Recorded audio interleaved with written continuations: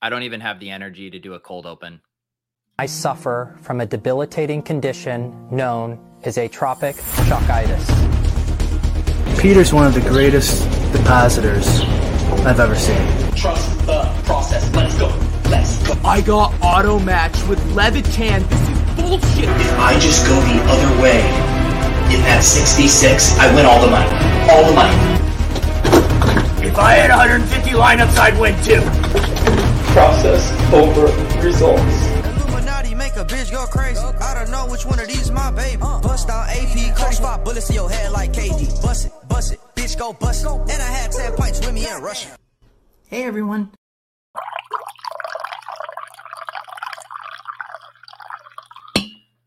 Good morning. GM.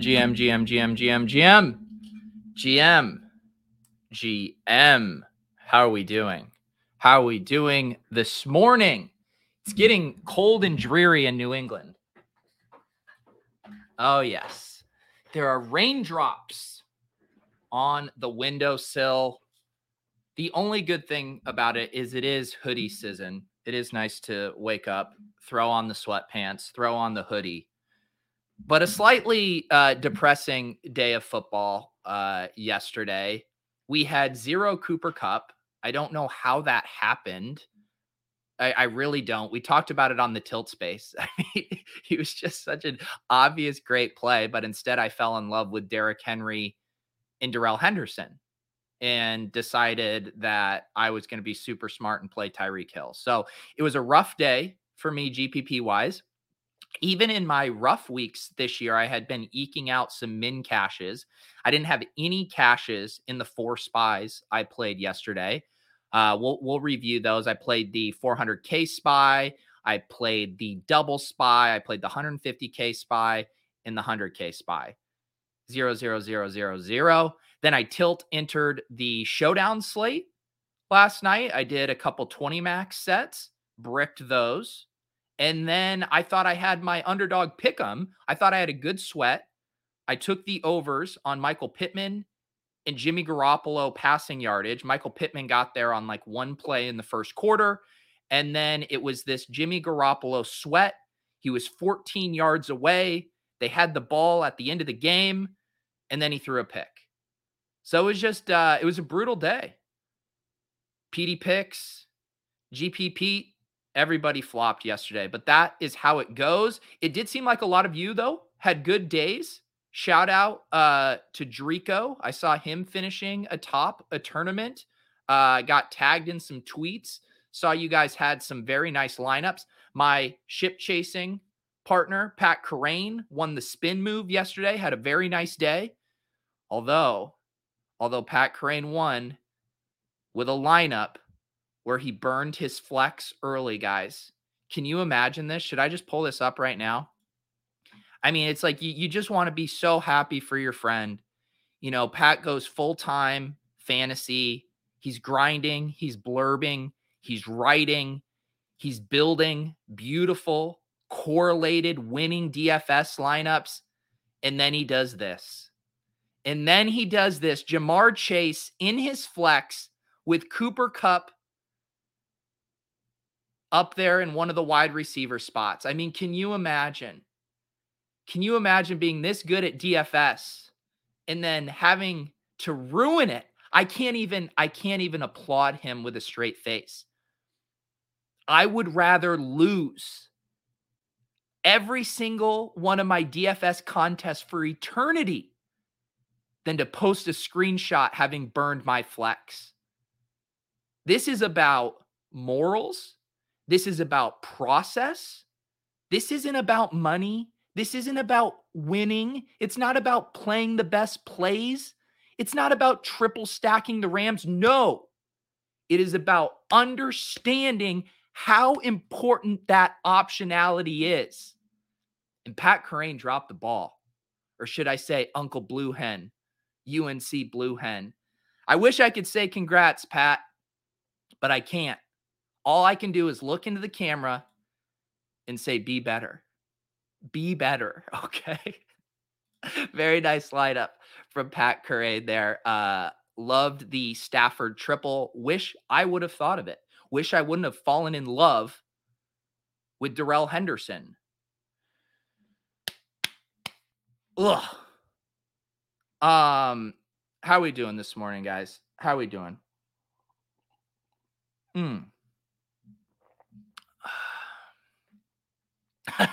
Pat Curran listened to Osimo that swapping was a waste of time anyway. That's right. I did see Belair at the top of a FanDuel contest. Congratulations to Belair. Big day for the ship chasing boys. By the way, if you guys are just DFS bros, I recommend checking us out on Ship Chasing. We go live every Wednesday night. And yes, we're more focused on season-long waivers.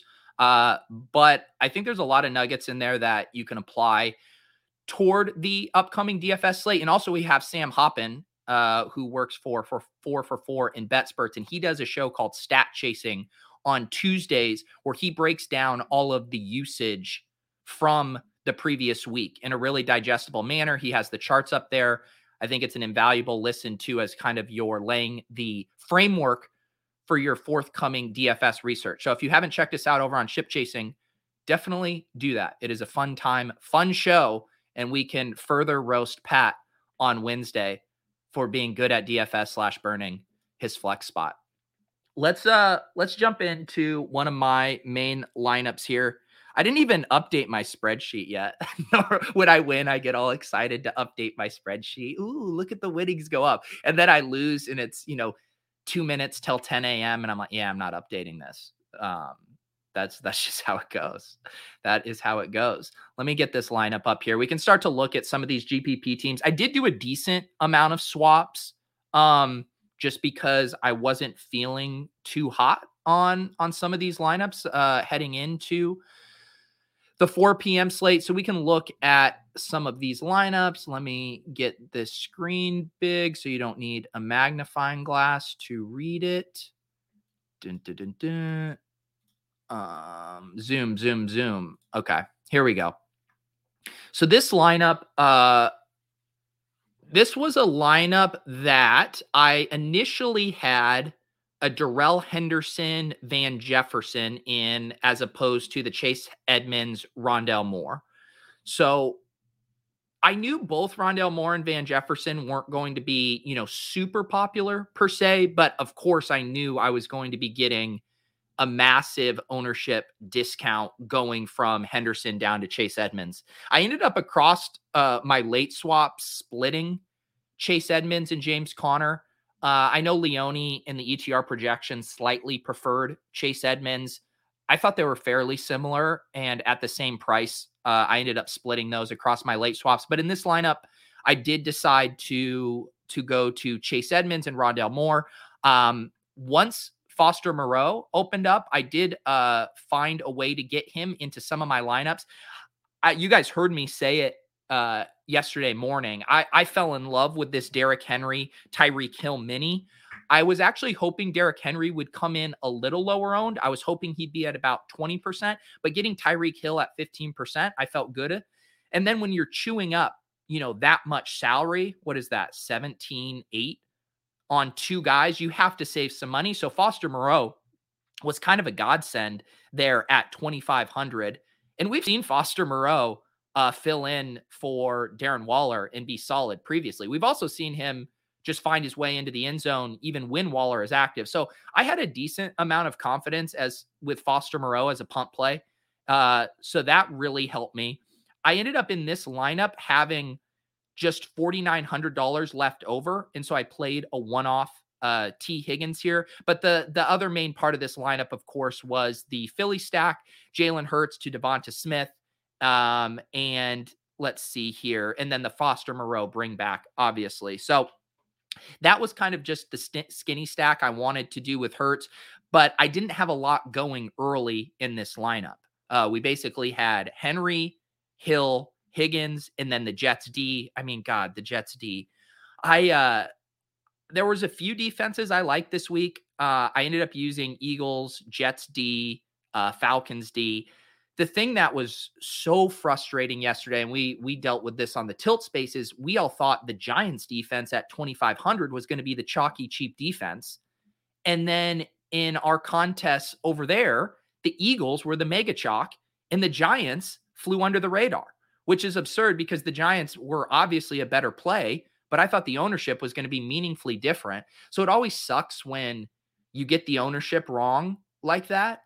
And then don't make the right play, because with defense, I'm not really overthinking it. I'm just trying to play the best possible play that isn't, over 10%. And so to whiff on that Eagles Giants 2v2 like that burns, because the Giants were a total jam if they were sub 5%, like they ended up being in some contests. My only theory was that everyone was trying to do these studs and duds lineups, and those extra $200 in savings going down from the Giants to the Eagles ended up mattering for a lot of people, and everyone just ended up there. But man, that sucks. I mean, the Jets defense here, whatever, it's defense. New England goes nuclear -3. It happens. I mean, how many targets did T. Higgins have yesterday? Did he have 14 targets or whatever?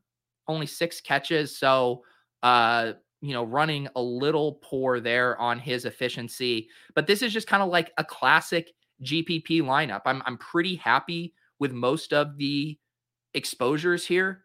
I think my main stack with Hurts and Smith, that's about where I expected it to be. Edmonds, I thought, was a good pivot considering where I was at. Higgins, I think, a really nice one-off there. I mean, it was the same deal this week looking at the Bengals wide receivers where, Jamar Chase and T. Higgins, I thought they were going to be around 10% each. T. Higgins was the better value at 4,900. Jamar Chase offers the better ceiling, as we saw. But to have T. Higgins at 4.3%, like, completely happy with that. And then Edmonds and Rondale Moore, that's just a pivot. They're going to come in low.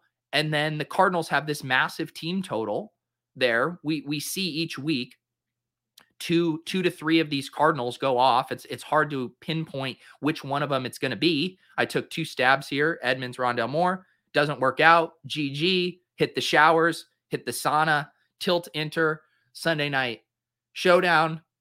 And live to see another day. How are we doing in the chat? Thank you. Breaking news. Zach Wilson out 2 to 4 weeks. At what point in your construction do you pick your D? Is it the last thing you do? I would say in general, I start with a couple of pieces. And this I would say is true for our Tilt Space lineup builds too, where, say I know I'm doing this Philadelphia stack, or say I know I'm doing the Derrick Henry, Tyreek Hill mini, and then I'm doing the Hurts skinny stack. At that point, I like to throw in a placeholder defense. I'll probably put one in the 2,500 to 2,800 range. And that just to give myself a feel for where we're at. You'll see us do this on the Swolecast too, right? Where it's like, let's just put a defense in and give us a range, and then I'll tweak from there. In some weeks, it's been hard with defense where it's like all the top plays are going to be popular or really expensive. And you're just like, what am I supposed to do? This week, I actually thought was a decent week for defenses. I thought Eagles, Jets, Giants. Well, if I would have known, Eagles, Jets, Falcons, Packers, I thought looked good. Raiders looked good. So there were enough options across that spectrum from 2,300 up to what were the Raiders at like 3,000 that I felt comfortable kind of making that work around that. How many mortgages do we take out before we give up on Robbie Anderson? That's a question for Michael Leone. I didn't even have Robbie Anderson in my player pool this week. I get the thesis of the play. He was in the air yards by low model. He gets 10 targets a game and does nothing with them. It does feel like we're heading toward redacted territory there. And we've just seen the Panthers haven't found themselves in any really pace up games lately. The offense is still pretty concentrated around Chuba and DJ Moore. It's just hard when Sam Darnold's not playing well. The games aren't pacing up for those ancillary pieces. And I'm sorry, Leone, for calling Robbie Anderson an ancillary piece, but it's hard for those pieces to have, league or slate winning performances. Shout out to Nick here. Let's see. Was this the spy? Nick took down the spy. There he is. Boom. Let's lift our spirits up here with Nick, coming in hot, shipping 100K first place in the SPY. Just congratulations, Nick. Honestly, awesome lineup here. Rocking the underdog avatar, shipping tournaments. That is the way it is done. Let's look at this lineup here. Absolutely love this lineup. And I saw someone giving him some shit, I think, for not doing a proper bring back. I think this was an awesome lineup. Let's go through it here. So we do go with the double tight end with Gesicki and Kelce. You go with a skinny stack, Tua to Gesicki. You go with Cooper Kupp and Van Jefferson, and then bring it back with DeAndre Swift. You play a one-off Damian Harris, and then you're heading into the late slate because you had Tua, Gesicki, Kelce, Giants all do well. You're able to let Godwin run. You're allowed to eat the chalk there. Cooper Kupp at 16.2% is just phenomenal. This is a really good lineup. And it's what we're talking about with the Giants D. Like, if I knew the Giants D were going to be 6.4%, this is a smash there. And I saw a lot of the sharp lineups yesterday have the double tight ends. We were looking at Wiggins' lineup on Tilt Space. He had the Gesicki and Kyle Pitts lineup here, the Gesicki and Kelce. I just think this is a really nice lineup. And you also, I think what was so hard for me yesterday is I never even got on the Swift bring back because I thought he was going to be 15 to 20%. And I think I even mentioned it on the stream yesterday morning where I was like, I don't know. I don't feel good about Swift. And what we had happen was we had the two chalkier running back plays in Derrick Henry and Darrell Henderson. And then we had this kind of tier of the DeAndre Swift, the Leonard Fournette, these guys who are all going to catch what was projected as 15 to 20% ownership. But some of them in these single entry contests really got squeezed ownership wise. And I mean, DeAndre Swift at 7.8% is such a jam here. And we talk about, the number of things you have to get right here. And so maybe Shoebot had to get a few more things right, but he's still fairly concentrated around a couple of things. The Tua stack, he's concentrated around this Los Angeles Rams Detroit game. He plays Damian Harris, who I would have assumed would have even been more contrarian than what he came in at. And then when those pieces hit, this is what we talk about all the time with late swap. Like, you now have the green light to play Chris Godwin and Cooper Kupp. When these pieces hit early like this, you can let those ride. And so I thought this was a really nice lineup here. Even left $200 on the table. Shout out to you. I would have definitely moved up to Falcons D with my extra 200 because I'm a fish. But congratulations to Shoebot on this team. Always enjoy having you in the chat in the underdog streets, and a well-deserved bink here. Just absolutely pulled away from the field. 220.24. Next closest 206.86. All of these, most of these SPY lineups are $100. I have been doing this double SPY lineup, what we can check out here. This is kind of my version of the Tua lineup. And I believe, this is what I had in the double SPY. This was going to end up being one of my more chalkier lineups.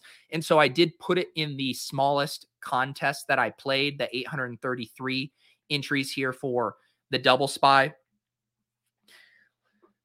Sometimes talking for 45 minutes straight without taking a breath is exhausting. So I need to tell myself to slow down a few times, take a sip of coffee.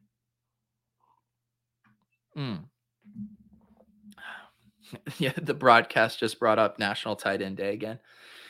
They sure love telling us about National Tight End Day. I mean, this is the only reason I knew I was able to flex Foster Moreau here, is because it was National Tight End Day. So I was, like I said, I loved the Derrick Henry, Tyreek Hill minis. I ended up kind of cycling through some of these minis. I was doing Derrick Henry with Tyreek Hill and Travis Kelce. I was doing AJ Brown with Tyreek Hill. I was kind of trying to mix and match. I wasn't game stacking that game, but I did want to have a lot of those mini correlations. It did have the biggest over-under on the slate there at, what was it, 56.5. So I did want to be exposed to potential ceiling outcomes in that game. So this one had a Derrick Henry Kelsey. I did do the skinny stack here with Tua, did Tua to Waddle and brought it back with Ridley. Obviously, as we saw too on the tilt space in the 4-4-4, this Tua stack came in much more popular than I thought. And this was a tough one because I probably should have known. I mean, early in the week, like I ran the projections on Tuesday looking at optimal lineups, and already, like if you just ran, if you force single stacks and double stacks on the optimizer early in the week, I mean, the Tua stuff was popping all over the board. Calvin Ridley was popping on the board. He was mispriced at 6,600. He was showing up in all the optimals. So I should have known. And the other thing too is Devontae Parker, most of the projection systems were rolling out projections all week that didn't include Devontae Parker to start. So it wasn't like there was anything sneaky about Waddle and Gesicki kind of having a concentrated target share. That cat was out of the bag. And boy, man, did this stack get steamed hard. I knew this would be my chalkiest lineup, which is why I put it in the smallest field, but still not too happy, having the Tua, Ridley, Waddle, ownership here. I think I was a little stubborn sticking to that. I ended up doing a late swap on this team. I wonder if I can go into my spreadsheet and even let me see what this lineup was originally. I believe I had Henderson in this lineup. How did I end up with 2 Jets? How did I end up with 2 Jets defense, -3? I mean, goddamn. I normally try to spread out my defensive exposures across the lineups. It's not like I thought he was such an incredible play that I had to play the Jets D. I just wanted to see what this lineup was initially, and I think I have it in my spreadsheet. Yeah, so this one initially had Darrell Henderson instead of James Conner, and then it had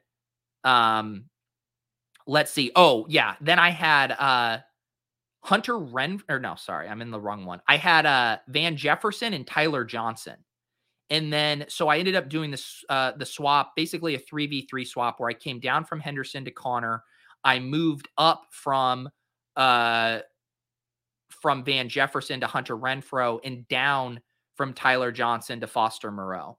I thought that I kind of liked this swap here once Waller was ruled out, trying to identify the 2 biggest beneficiaries in the Raiders passing game that weren't going to get too steamed. So I like this move to Renfrow at 10%, Foster Moreau at 6.6%.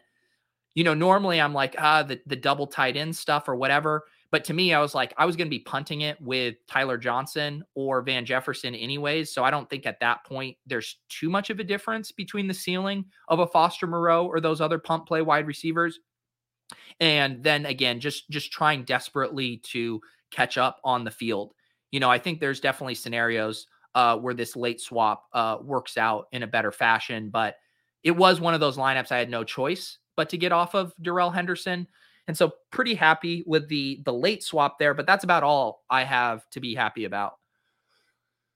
Not happy with the Tua stack ownership there. I mean, I should have been less stubborn. I was looking at the 2v2s. I even said it. I said it on the show. I said it in the Slack. I said the Waddle and Ridley versus Pitts and Waddle Ridley versus Gesicki in Pitts. Like those kind of 2v2s looked really interesting. I had a hard time pulling the trigger early on double tight end, knowing I wanted to have access to the Foster Moreau swap. So that was kind of what I got hung up on, was not wanting to burn both of my tight end slots early. And that ended up backfiring because it didn't allow me to play the actual good plays in that game relative to ownership. I mean, Pitts was a smash at Ridley's ownership. And I guess the Waddle stuff is tough. I mean, both Waddle and Gesicki ended up being popular. So I don't know if there was a way around not eating some of the chalk there. But yeah, it's one of those things. It's the delicate balance we always talk about where I probably got a little too anchored to this Tua stack just because it was my path to unlocking two of the high-priced options in that Chiefs-Titans game. And then once I was kind of locked into that, I had a hard time, pivoting off of the Tua stack there. And I honestly didn't think it was going to be 13%. I mean, 13% for Tua is a lot. But I guess the ownerships in this double spy are fairly condensed. People find themselves on the best plays at a pretty good clip. So I think I messed that one up there. The Jets are the worst team in football. I really wish you would have told me this before I played them in two of my lineups. I really wish you would have. I mean, so are the Texans. And how many sacks did the Texans have on the Cardinals yesterday? They were fine, right? Defensive scoring is just so random that, I'm basically trying to save money and trying to not play popular plays. Sometimes that means you fly too close to the sun and the Jets give you -3. We live to see another day. No, Parker didn't play yesterday. And that was kind of my point. Like, with Waller, projection systems had Waller in all week because he didn't get injured until Saturday. And so people weren't anchored to Foster Moreau. Like, if Waller was out all week, Foster Moreau would have been popping. He would have been like RSJ a couple of weeks ago when he was 3,000. And everyone would have been ready to use Foster Moreau to unlock builds. So Foster Moreau ended up being sneaky because the projection systems, because the content didn't have a chance to solidify that within the DFS hive mind. But with Devontae Parker, he was out all week and people were staring at the same stuff I was, which is, holy cow, this Tua double stack is very condensed and projects really well and allows you to save money and get in some higher price studs. I think ultimately my fatal flaw this week was falling in love with the Derrick Henry and Darrell Henderson chalk and not appreciating that Cooper Kupp was a smash play that wasn't going to come in over 20%. Like, if Cooper Kupp's 40% in this spot and he buries me, then I just shrug my shoulders and say, all right, GG, good job. You guys, you played Cooper Kupp. But when he's coming in at 20%, let's see what he was in this double spy. Wow. The top lineup didn't even have Cooper Kupp. That's insane. Look at this. Able to get it done without Cooper Kupp. Jamar Chase, Terry McLaurin, Uzomah. Wow, this is a wild lineup. Nice job. What was Cooper Kupp? Second place lineup. Does it have Cooper Kupp? No, did no one play Cooper Kupp? All right, here he is, 15.8%. That is absurd. 15.8% Cooper Kupp. And Mike Evans comes in at 13.4. That is wild. I mean, Cooper Kupp is the jam of all jams at 15.8%. And I say this as someone who was, ready to fade him at 23%. And even that was probably dumb, but 15.8%, goodness.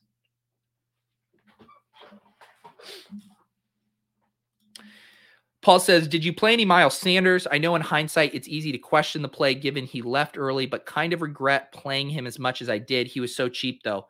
Yeah, he was another one of those guys that I thought projected well. I didn't think he was a bad play, but he was also projecting for like 15% of ownership. And I'm trying to tab through my lineups. I thought I maybe had him on a lineup, but I did not. I ended up getting in Gaskin. This was my one lineup I cashed in. It's not a spy. So it technically doesn't go in the spreadsheet, but I so desperately needed to pull up one lineup that had any bit of green in it. But yeah, I ended up going with a Myles Gaskin there just because I thought he was a similar play to Miles Sanders. Similar price, similar role in ceiling, I thought. Similar game environment, and then was just going to carry way less ownership. So I didn't think he was a bad play, but I didn't get on Miles Sanders. Let's go over to this other spy. The other quarterback I definitely liked this week was Lamar Jackson. Marquise Brown was our cover boy on the show yesterday. He was popping in Run the Sims all week. He was atop there. As he just set up as a very kind of obvious leverage play with the Rashad Bateman hype.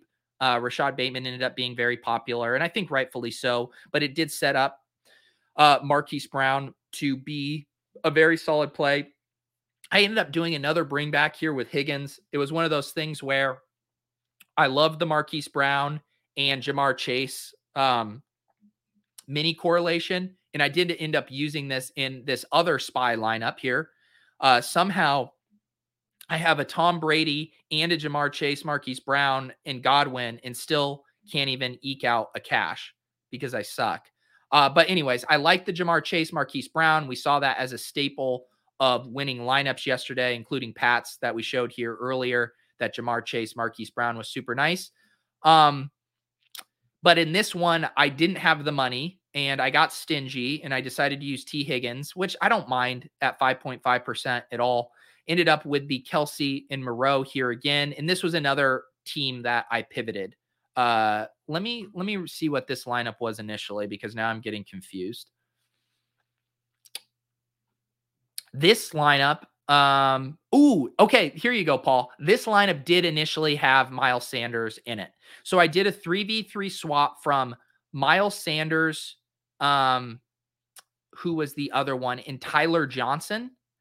I went down from Tyler Johnson to Foster Moreau and then used that $500. Miles Sanders was $5,100 to get up to James Conner, because I had Miles Sanders coming in at 15% ownership. And so I knew I didn't have enough of a smash early to just completely eat all that chalk. And I knew I was going to continue to let the Henderson chalk ride. So I made that switch off of Sanders to Connor Moreau. Again, I don't mind that swap at all. Obviously it worked out, points wise, but I think it got me to a spot where I was in better shape, because this was the thing that was tricky about yesterday. And we were grappling with it on the tilt space, where we were in that weird kind of gray zone, gray area for figuring out whether to late swap or not, where you feel like you have decent min cash equity.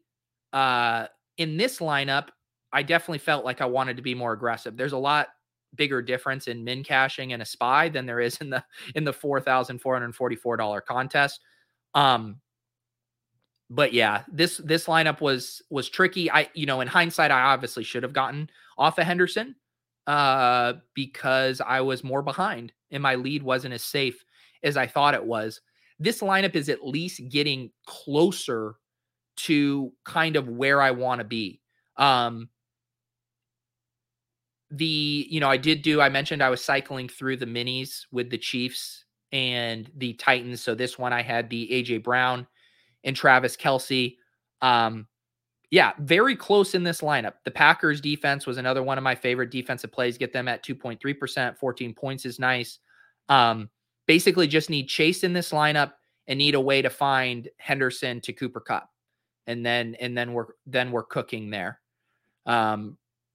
I was never not going to play an AJ Brown without a Chief probably. So I don't know if there's any way around me not having a Kelce or a Chief in here. I did mess with some builds where I had Hardman as a mini correlation, but yeah, this one was close. You can see how this one was close. Need Cooper Kupp, need Jamar Chase, but TTP, trust the process. Don't mind it.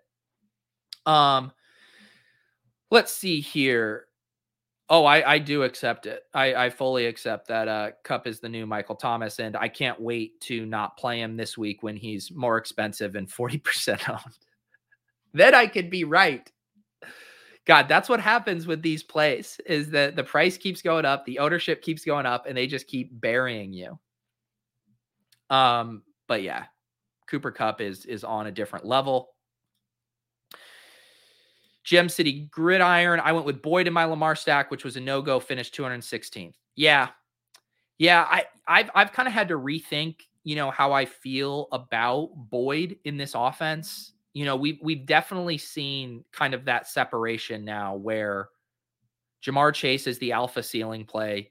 T. Higgins, I think we know still has that ceiling, especially when he's underpriced, sub 5,000. I think he's a good value and offers that kind of risk reward profile we want. But Tyler Boyd is just getting squeezed from a target perspective, we know Tyler Boyd is good, but he really relies on volume. And then you toss in CJ Uzomah, soaking up targets, also when you have those big touchdown plays too, it eliminates the kind of drives where Tyler Boyd can actually eat underneath and rack up a nice PPR drive.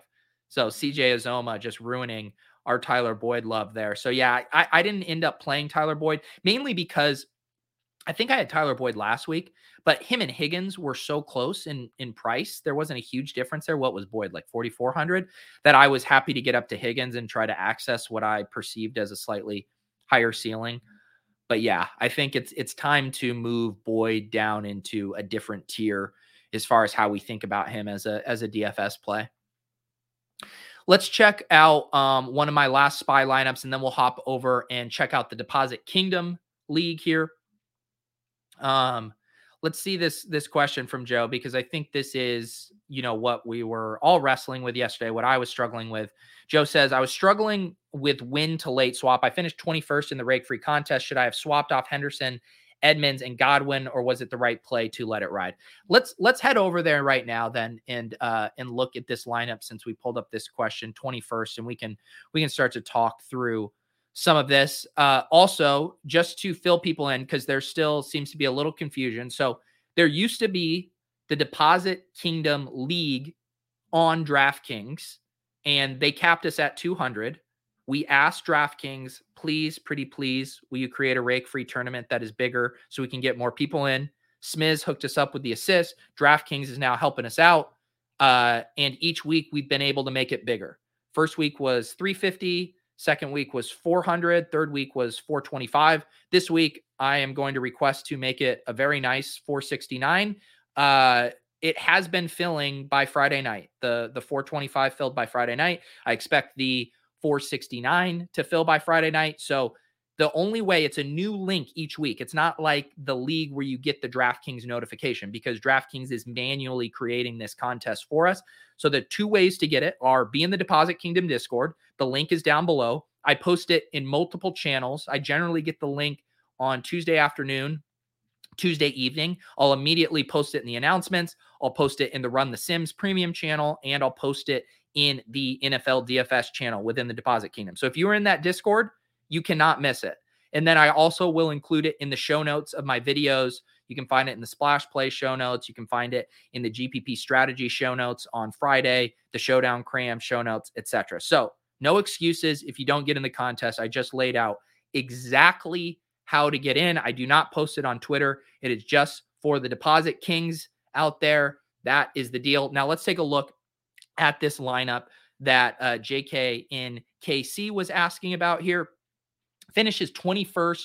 I love this lineup here already, because I see that you were smart and got on the Pitts bring back instead of the Ridley. I think that just making that slight pivot from Ridley to Pitts was so sharp.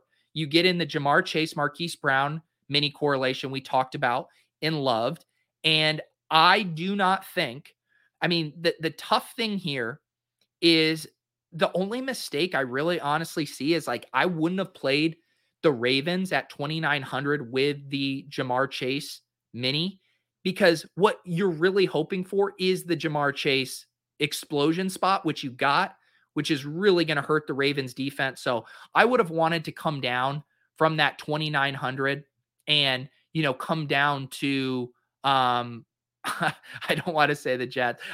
Even coming down to the Chiefs, I thought would have been fine. Going down to the Giants, if we didn't think they were going to be popular, but I probably would have gotten off the Ravens D. But as to your swap question, in this size contest, I would not have swapped. You already knew Chase Edmonds was going to be low owned. You knew Henderson and Godwin were going to be popular, but you crushed. You earned the right to let those best plays ride. You have Jamar Chase at 10% go for 37, and you have Kyle Pitts at 3.8% go for 26. Yes, you have the Ravens defense, but in this small of a contest, I think you were justified in not late swapping. Now, if this was in a much bigger contest, I think you probably want to swap off of at least one of Henderson or Godwin. At that point, there's probably too much chalk. You're probably capping your ability to charge up a leaderboard. But in this contest with 425 people in the smash start with low owned plays, I think you're completely justified in letting that ride.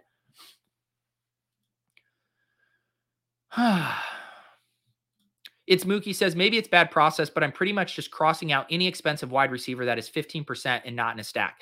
So the only thing I'd push back on that is we have to still be slate, specific and slate contextual with these decisions.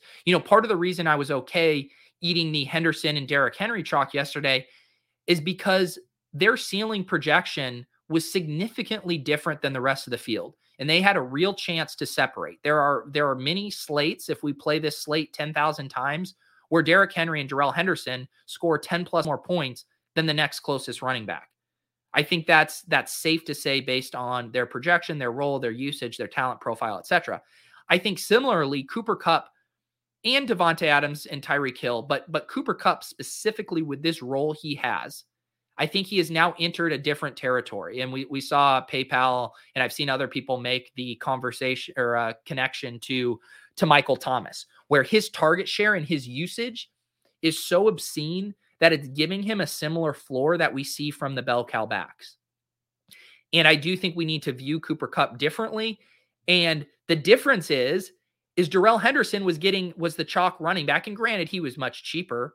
He was $1,800 cheaper than Cooper Kupp. But Darrell Henderson as the confident running back play at 43% versus Cooper Kupp as the confident wide receiver top play at 16%. I mean, what did he come in our contest? Did no one play Cooper Kupp in our contest? All right, 20%. At 20%, that's an inefficiency relative to his role. And that's what I'm beating myself up about. And what I would say, Mookie, is I kind of crossed him off too, but I think it was bad to cross him off in that range. Because like I was saying, I think if he's 35, 40%, then it's like, all right, that's too much. That's too much. And that would also mean that there was going to be really good leverage spots in that offense to play it otherwise. But Henderson at 43, Kupp at 20. I don't think we want to just blindly cross Cooper Kupp off there. In the same way, I didn't blindly cross Derrick Henry off. Like, Derrick Henry was the Cooper Kupp play at running back. Whereas, all right, this guy's gotten expensive, but we know he has an absurd ceiling. And now the field isn't just going to be blindly jamming him. I got excited about Derrick Henry, but for some reason didn't allow myself to get excited about Cooper Kupp. When I think, when you consider lineup construction, they were pretty similar plays.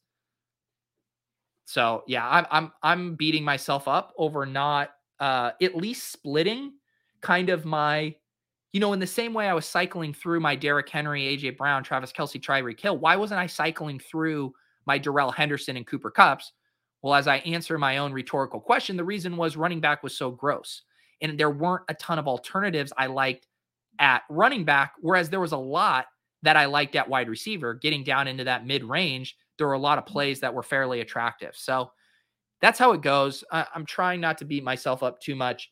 Do think it was a mistake to be so narrow in my pool that I didn't have any Cooper Kupp.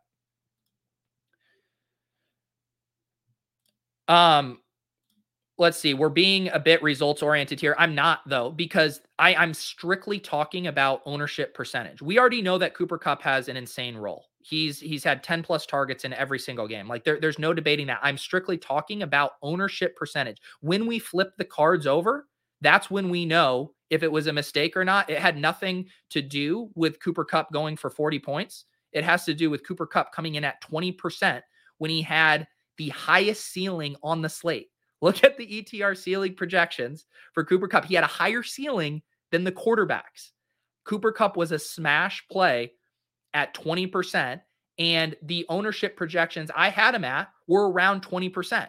And I ignored that. So I don't think we're being results oriented. I think I was just assuming this steam premium where I thought he was going to come in closer to 25 to 30%. I was like, I don't want to deal with that. But when you flip over the cards and you see Cooper Kupp at 20% in this contest, you see him at 14.6% in the other contest. That's not being results oriented. That is not being on an insane play at a really good ownership percentage.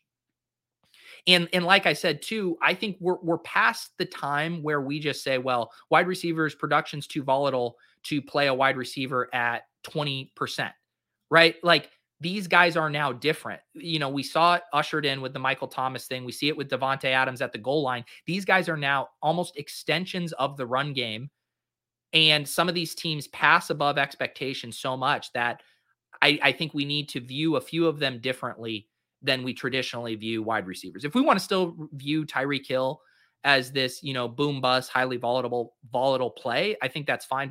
But Cooper Kupp, dare I say, is now built different. So I do think it was a mistake on Cooper Kupp. Let's see here. Let's check out some of the other Deposit Kingdom lineups here. Nick Vogel has a Tom Brady. Look at you guys all on this Jamar Chase, Marquise Brown mini stack. Too sharp. You do the Tom Brady to Chris Godwin and Mike Evans, the premium double. I believe this is what Drico had in his nice lineup as well.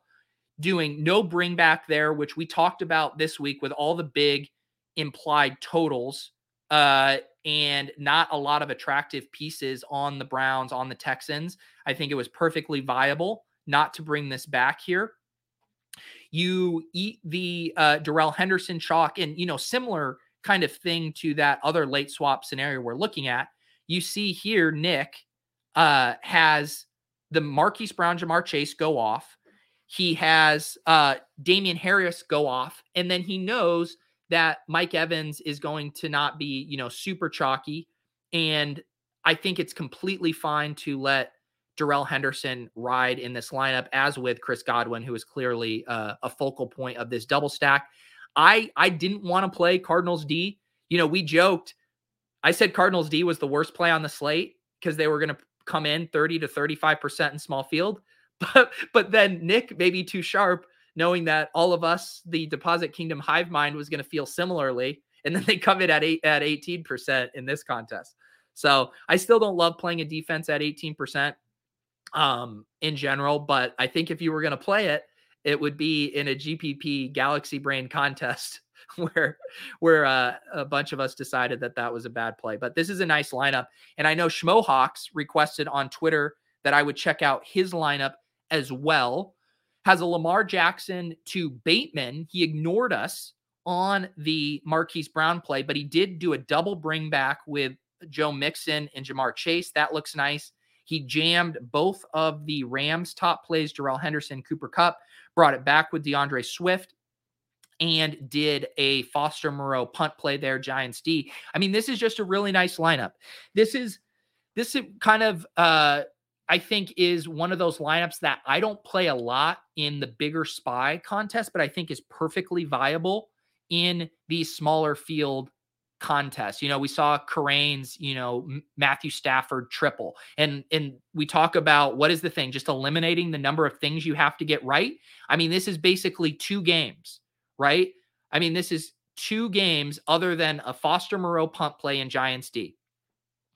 You don't even have to give much extra thought to the punt play. You don't have to give a lot of thought to the D. He just says, what if this Baltimore Cincy game goes off? What if this LA Rams Detroit game goes off?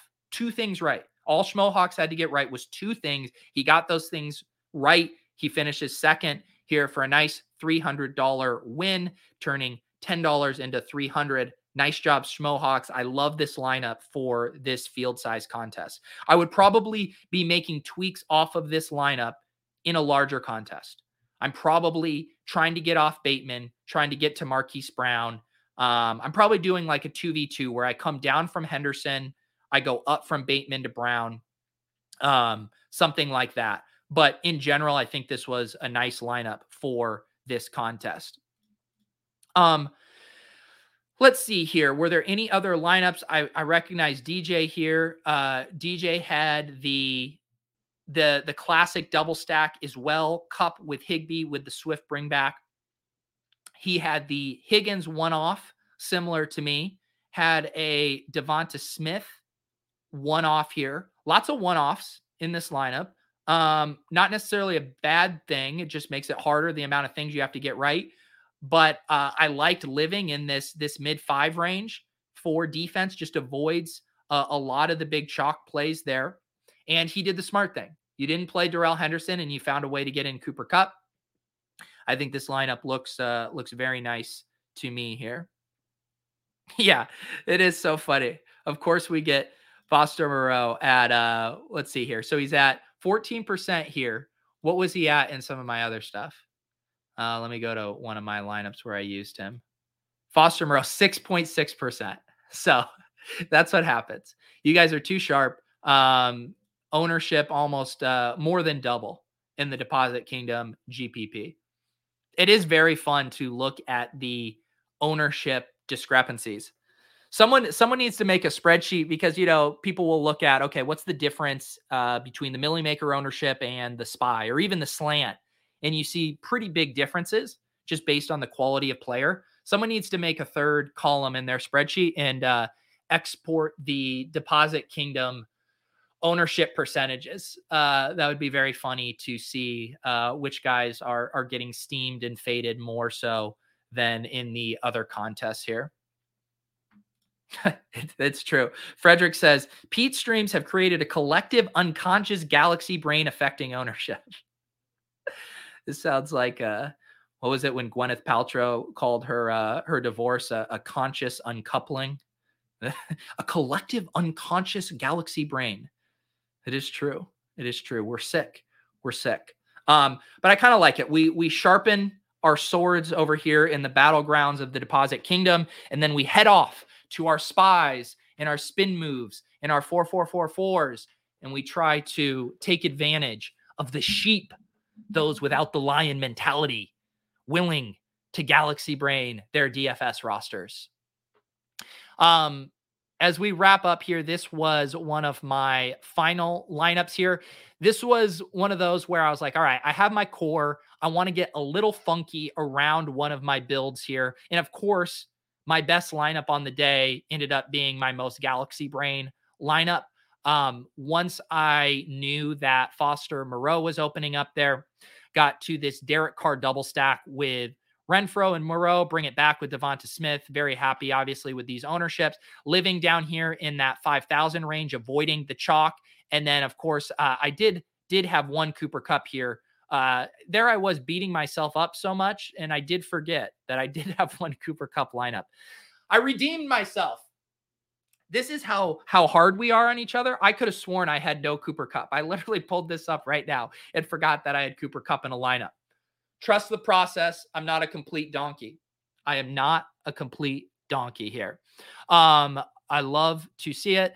So let's see. The other thing though, I did have a one-off Tyreek Hill. This is what I was thinking through when I galaxy brained this as my one thing here is like, I have the Tyreek Hill with all the Derrick Henry. What if the combination you need is actually two of the ceiling wide receivers, Tyreek Hill and Cooper Kupp, which was a good thesis, I think, here.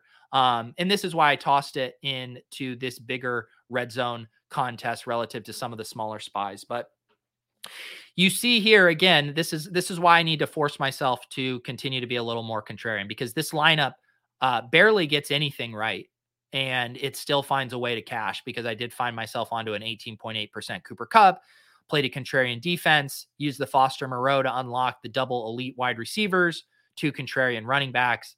Definitely my best lineup there. Nika asks here, how many lineups do you usually make?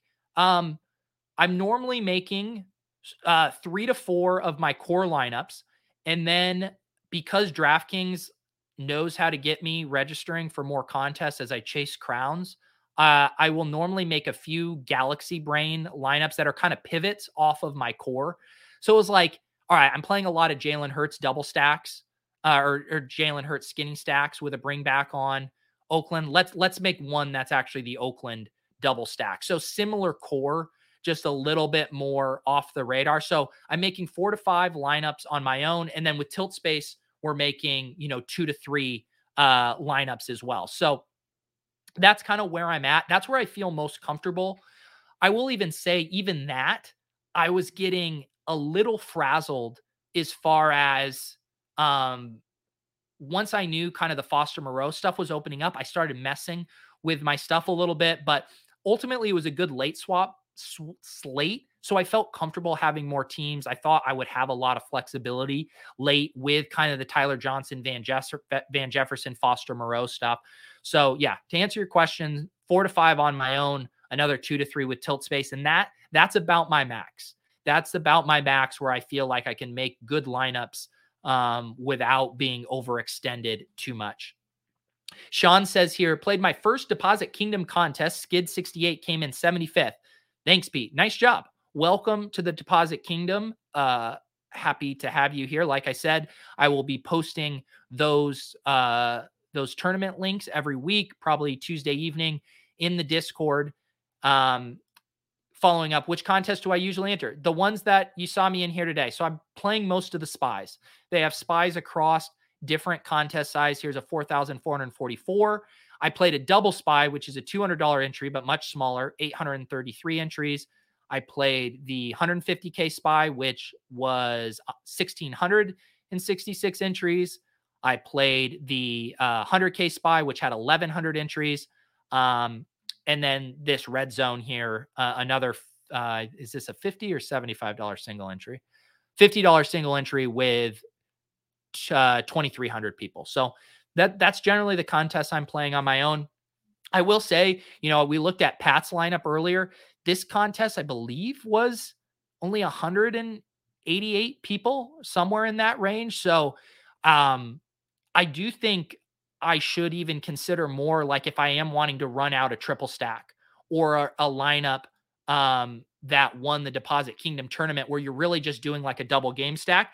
I think getting in those contests that are sub 200 size is really smart.